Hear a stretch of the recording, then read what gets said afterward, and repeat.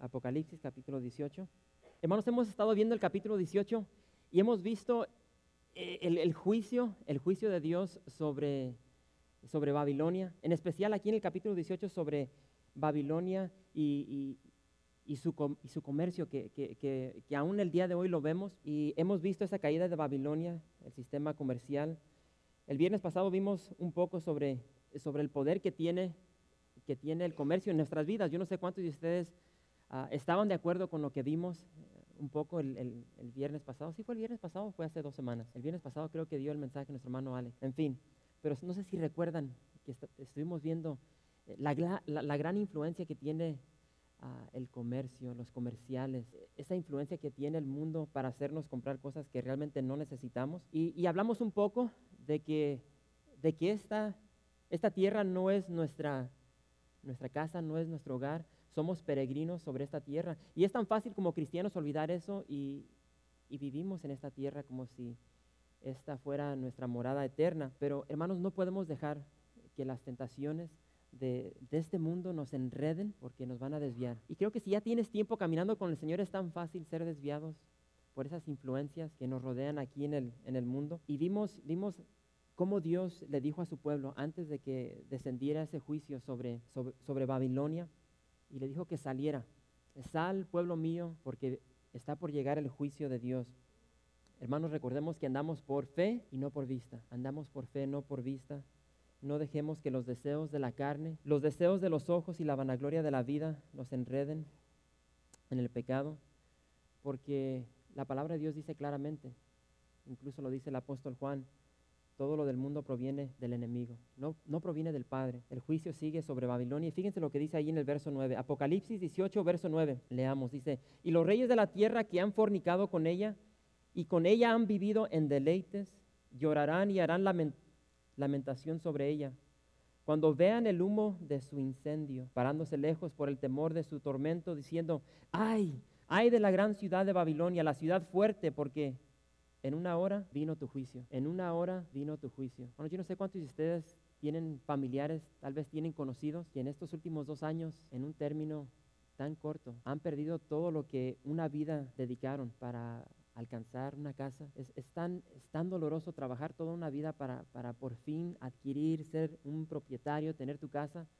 y por cuestión de la economía la pierdes. Y aquí vemos de que este sistema, de acuerdo a lo que está diciendo la palabra de Dios, en una hora se acaba todo. Y hermanos, pongamos atención ahí en el verso 9, donde dice que los reyes de la tierra han fornicado con el sistema comercial de Babilonia. Dice que se han deleitado egoístamente, y hablamos un poco sobre eso en nuestro último estudio. Hay un deleite en el egoísmo. Y vemos de que estos reyes van a llorar, se van a lamentar sobre esta ciudad, sobre este sistema, y vemos de que están viendo o verán el humo de su destrucción, la van a contemplar de lejos. ¿Por qué? Porque el temor de su tormento es algo palpable, es algo que pueden ver. El juicio sobre esta ciudad ha llegado, y hermanos, para nosotros es un gran ejemplo. Y hermanos, el libro de Apocalipsis es un poco difícil en este sentido de que tenemos tantas profecías que se encuentran aquí, y es fácil estudiarlo y verlo, y verlo solamente por lo que es profecía. Pero creo que, tan siquiera de mi parte, yo he tratado de sacar aplicaciones para nosotros, de lo que va a suceder en ese tiempo, y en sí está sucediendo el día de hoy en una esfera más pequeña. Y aquí vemos un gran ejemplo para nosotros.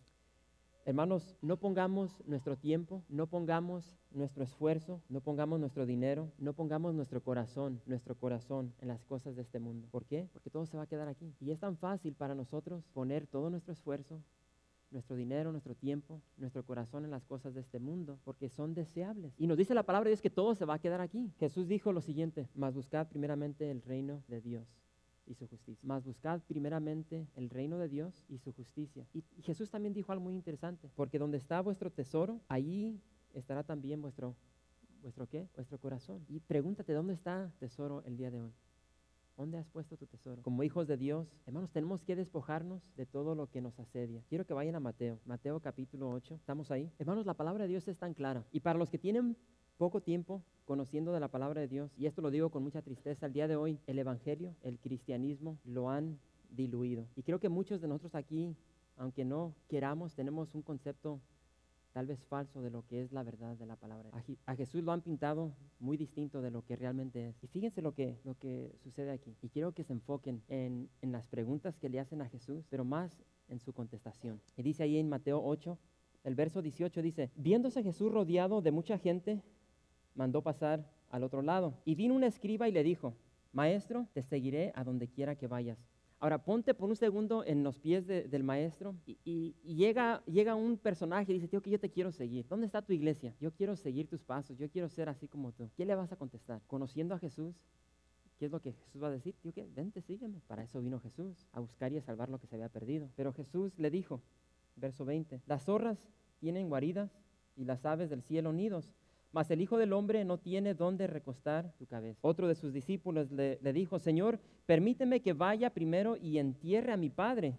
Jesús le dijo, sígueme, deja que los muertos entierren a sus muertos. Esa es palabra de Dios. Increíble contestación que vemos aquí de parte de Jesús.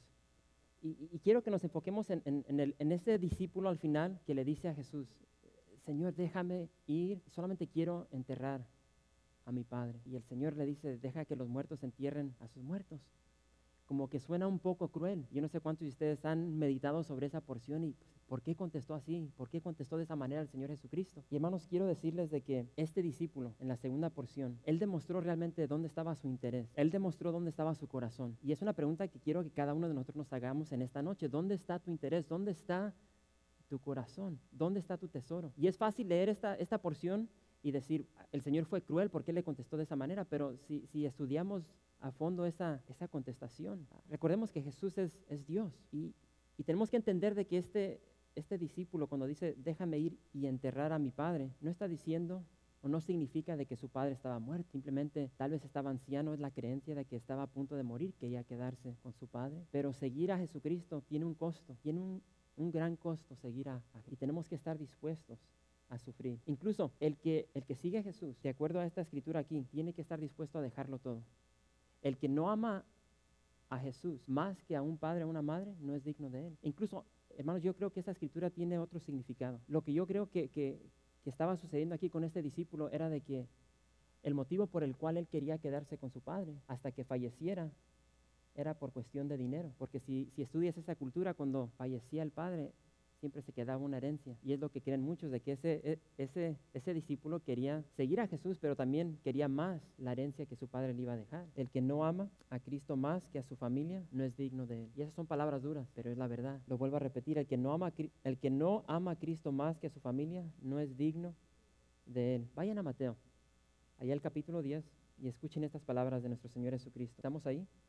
Mateo 10, verso 37. El que ama a padre o madre más que a mí, no es digno de mí. El que ama a hijo o hija más que a mí, no es digno de mí. Y el que no toma su cruz y sigue en pos de mí, no es digno de mí. El que haya su vida, la perderá. Y el que pierde su vida por causa de mí, la hallará. Hermanos, en el cristianismo todo está al revés. Si quieres ganar, tienes que perder.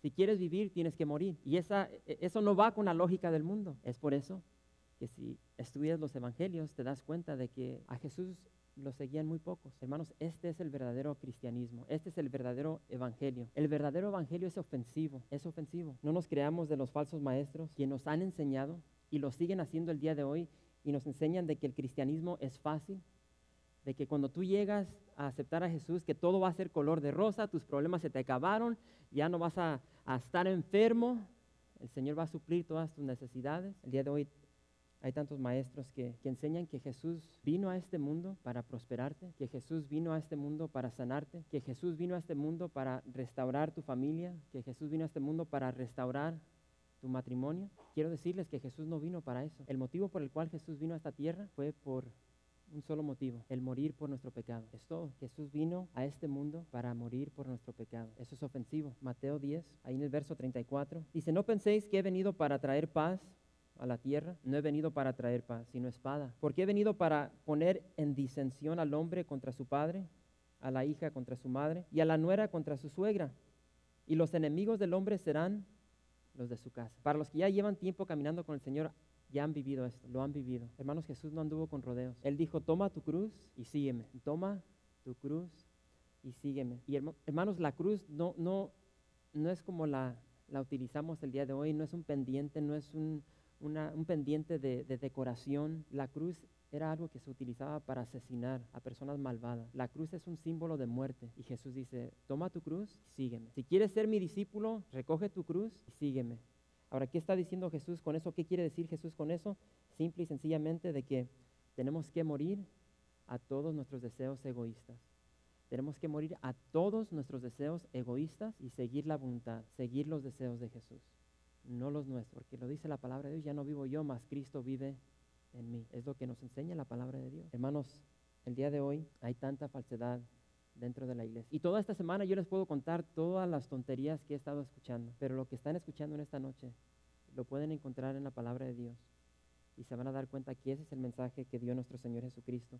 El día de hoy hay tantos maestros, tantas iglesias que han degollado la verdad del Evangelio, le han sacado esa verdad, esa sustancia, el verdadero significado de lo que es ser un cristiano o lo que significa ser un discípulo de Jesús. Le han sacado el costo que lleva el seguir a Jesucristo y lo han sustituido con algo bonito, algo deseable, hermanos, el comercio. Y tal vez están preguntando, ¿por qué estoy hablando de todo esto?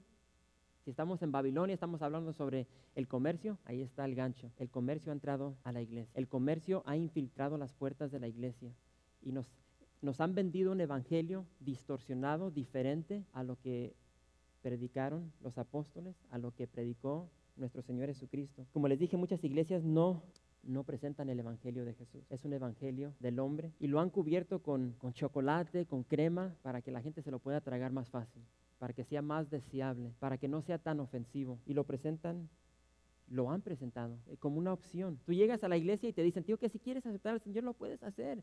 Va a ser otra herramienta para mejorar una vez más tu matrimonio, tu familia, para mejorar tu estilo de vida, pero no es una opción, es una necesidad.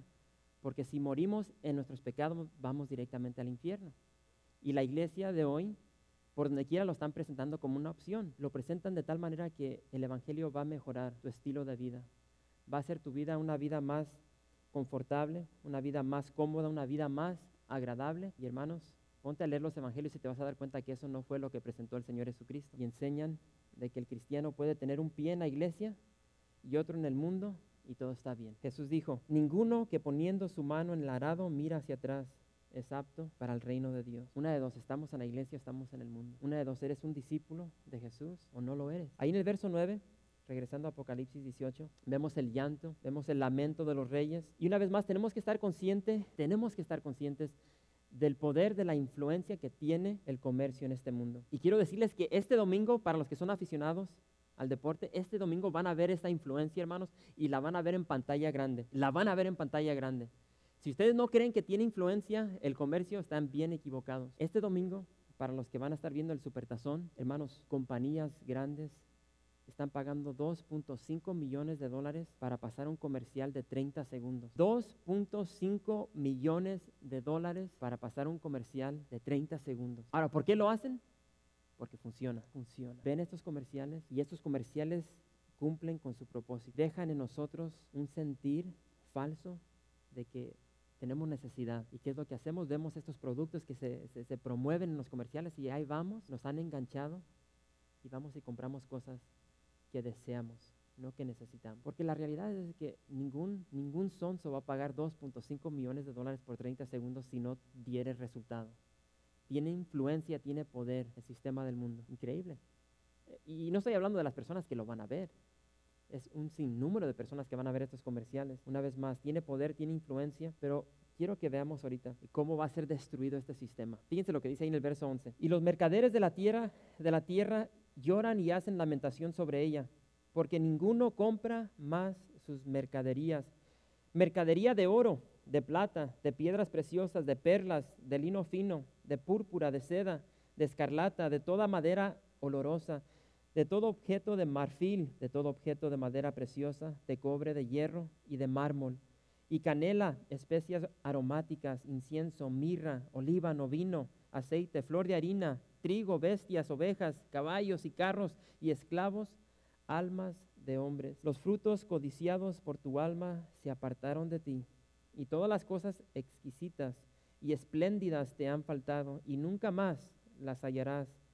Los mercaderes de estas cosas que se han enriquecido a costa de ella, se pararán lejos por el temor de su tormento, llorando y lamentando, y diciendo, ¡ay! ¡Ay de la gran ciudad que estaba vestida de lino fino, de púrpura y de escarlata, y estaba adornada de oro y de piedras preciosas y de perlas, porque en una hora han sido consumidas tantas riquezas! Y todo piloto y todos los que viajan en naves y marineros y todos los que trabajan en el mar se pararon lejos, y viendo el humo de su incendio, dieron voces diciendo, ¿qué ciudad era semejante a esta gran ciudad? Y echaron polvo sobre sus cabezas y dieron voces llorando y lamentando, diciendo, ¡ay! ¡Ay de la gran ciudad, en la cual todos los que tenían naves en el mar se habían enriquecido en sus riquezas, pues en una hora ha sido desolada! Hermanos, quiero que notemos que no solamente los reyes de la tierra lamentaban, sino que también vemos aquí que los mercaderes lloraban y lamentaban. ¿Por qué? Porque ninguno compra más sus mercaderías, pero también vemos de que los trabajadores lamentaban, los capitanes de naves y los que viajaban en naves, ellos de igual manera lloraban, lamentaban. Y hermanos, creo que el día de hoy podemos identificarnos con eso porque vemos cómo nos ha afectado la economía el día de hoy. Afecta a las compañías grandes, afecta todo, ha afectado a los trabajadores, a los dueños, hasta el punto de las casas, nos afecta a todos. Y lo que hemos visto en los últimos 2 años no se va a comparar con lo que estamos viendo aquí. Y hermanos, se nos da una lista increíble, una lista de los frutos codiciados, y estamos hablando de cosas espléndidas, dice allí exquisitas, cosas valiosas. Y quiero que meditemos sobre lo que se nos da aquí en esta lista. Primero, se nos habla sobre joyas, y no sé si lo notaron, habla sobre oro, plata, piedras preciosas, perlas. Después habla sobre ropa, lino fino, púrpura, seda, escarlata. Después habla sobre los muebles, todo tipo de madera olorosa, todo objeto de marfil, todo objeto de madera preciosa, cobre, hierro, mármol. Y después se nos habla sobre esas cosas tan espléndidas para las mujeres que se vende tanto el día de hoy, los productos cosméticos, canela, especias aromáticas, incienso, mirra. Hermanos, si se dieran cuenta del dineral que gasta la dama en maquillajes para embellecerse, increíble. Después habla sobre comida, vino, aceite, flor de harina, trigo, bestias, ovejas. Después habla sobre transportación, caballos y carros. Y después habla sobre lo que yo pienso, que está hablando aquí sobre pornografía, prostitución, cuando habla sobre esclavos, las almas de los hombres. Hermanos, es enorme el número de las personas que están esclavizadas a la pornografía, al sexo. El día de hoy salió el golfista Michael, ¿cómo se llama? Tiger Woods, de un programa donde les ayudan a esos individuos que tienen problemas con el sexo, están adictos al sexo. En mis viajes que he hecho a Europa, yo no sé si ustedes saben que si tú vas a Europa, hay ciertos lugares en Europa donde ya saben, como ahorita van a la explanada, bueno, sí, a la explanada todavía, pero más como a la Mall de Ventura, y tienen todas las tiendas, sus portadas de enfrente, los vidrios, y ponen ahí los maniquines donde puedes escoger, visten a las mujeres con sus pantalones, sus vestidos, y ya puedes ver modelados esas cosas que quieres comprar. En Europa vas a estas tiendas y no son maniquines, son mujeres desnudas, y entras y pues ahí escoges la de tu gusto y pues okay, quiero esa. Es la prostitución, a lo que ha llegado. Increíble, ¿no? La maldad del hombre. ¿Cuántos hombres no viajan a partes de Asia para tener relaciones sexuales con niñitas de 7, 8, 9 años? No sé si escucharon las noticias el día de hoy. Hoy dio a luz una niñita de 5 libras, una jovencita de 11 años. Se embarazó de 10 años. Ese es otro punto, pero vemos de que esta lista que se nos da, hermanos, son deseos, no necesidades. Pero el punto clave es de que este sistema va a ser destruido en una hora. Y muchos creen de que la destrucción va a ser por algo, una bomba atómica, por la rapidez que va a ser destruida esta ciudad, el fuego del cual está hablando. Pero fíjense lo que dice el verso 20. El verso 20 dice, alégrate sobre ella, cielo, y vosotros santos, apóstoles y profetas, porque Dios os ha hecho justicia en ella. Y un ángel poderoso tomó una piedra, como una gran piedra de molino, y la arrojó en el mar, diciendo, con el mismo ímpetu será derribada Babilonia, la gran ciudad, y nunca más será hallada. Y nunca más será hallada. Hermanos, qué contraste el que estamos viendo aquí. Mientras el mundo llora, mientras el mundo lamenta, vemos de que el pueblo de Dios se alegra ¿Por qué? Por la justicia de Dios, por la justicia de Dios. Hermanos, Dios odia el pecado. Y yo no sé ustedes, pero por eso a mí me da bien harto coraje cuando escucho tantos maestros, tantos pastores estar predicando a millares de personas y nunca hablan sobre el pecado. Dios odia el pecado. Y Dios va a juzgar a toda persona que conduce al pecado. Una cosa es ser un pecador, otra cosa es conducir a las personas a pecar. Ahí en Mateo 18, verso 6 dice, y cualquiera que haga tropezar a alguno de estos pequeños que creen en mí, mejor le fuera que se le colgase al cuello una piedra de molino de asno y que se le hundiese en lo profundo del mar. Vamos, cuando yo leo esta escritura me trae consuelo, me da alegría, y tal vez está mal de mi parte, pero yo veo estos maestros falsos que están descarriando a tantas ovejas sinceras por cuestión de dinero, y cuando escucho este verso, trae consuelo, porque yo sé lo que les espera. Para que se den una idea, es una piedra de molino. Jesús dice, mejor les fuere a estas personas que desvían, que descarrían a mis hijos, que se les amarrara una de esas piedras que pesa 400, 500 libras, le amarrara del cuello y la aventaran al mar. Ahora ustedes pregúntense si Dios no tiene un odio santo sobre el pecado. El verso 22 dice, y voz de arpistas, de músicos, de flautistas y de trompeteros no se oirá más en ti, y ningún artífice de oficio alguno se hallará más en ti, ni ruido de molino se oirá más en ti, luz de lámpara no alumbrará más en ti, ni voz de esposo y de esposa se oirá más en ti, porque tus mercaderes eran los grandes de la tierra, pues por tus hechicerías fueron engañadas todas las naciones, y en ellas se halló la sangre de los profetas y de los santos y de todos los que han sido muertos en la tierra. Hermanos, quiero que nos hagamos las siguientes preguntas. ¿Qué estamos buscando en esta noche? ¿Qué estamos buscando en esta noche? ¿Estamos buscando los deleites de este mundo o estamos buscando el reino de Dios? ¿Dónde está nuestro tesoro? ¿Dónde está nuestro tesoro? ¿Está aquí sobre la tierra o está escondido en Cristo en lugares celestiales? Hermanos, veamos esta devastación sobre este sistema comercial de Babilonia. Se nos dice que en una hora será destruida. Acabamos de leer de que no se escuchará la voz de arpistas, no se va a escuchar música, flautistas, trompeteros. La dulce melodía de la música no se va a escuchar jamás sobre esta ciudad. No se va a escuchar el ruido de molino. También dice que la luz ya no va a brillar en esta ciudad.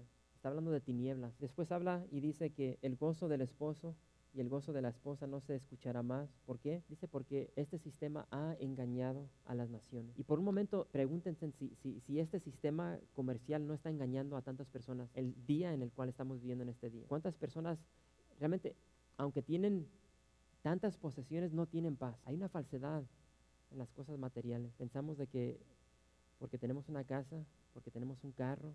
Lo increíble es ese soltero, esa soltera que dice, ay, yo me quiero casar, yo sé que si me caso voy a ser feliz, y se casa y entra a la realidad. Pensamos de que las cosas de este mundo van a llenar nuestra vida con lo que solamente Dios puede llenar. Aquí vemos de que hay una influencia diabólica, hechicerías. El original está hablando literalmente de artes mágicas. Vemos la influencia de Satanás sobre todo este sistema. Y ya lo hemos visto sobre la influencia del anticristo, del falso profeta, de la bestia, el dragón. Hay una influencia sobre la humanidad, hermanos, sobre nuestras vidas, y lo vemos una vez más en el día en el cual estamos viviendo. Vemos de que no solamente fue juzgada esta ciudad por la hechicería, por este comercio, sino dice que también por toda la sangre que fue derramada del pueblo de Dios. Vayan a Isaías 55, y con esto vamos a terminar. Isaías 55. Verso 1, Isaías 55, verso 1 dice, a todos los sedientos, venid a las aguas, y los que no tienen dinero, venid, comprad y comed. Venid, comprad sin dinero y sin precio, vino y leche. ¿Por qué gastáis el dinero en lo que no es pan, y vuestro trabajo en lo que no sacia? Oídme atentamente, y comed el bien, y se deleitará vuestra alma con grosura.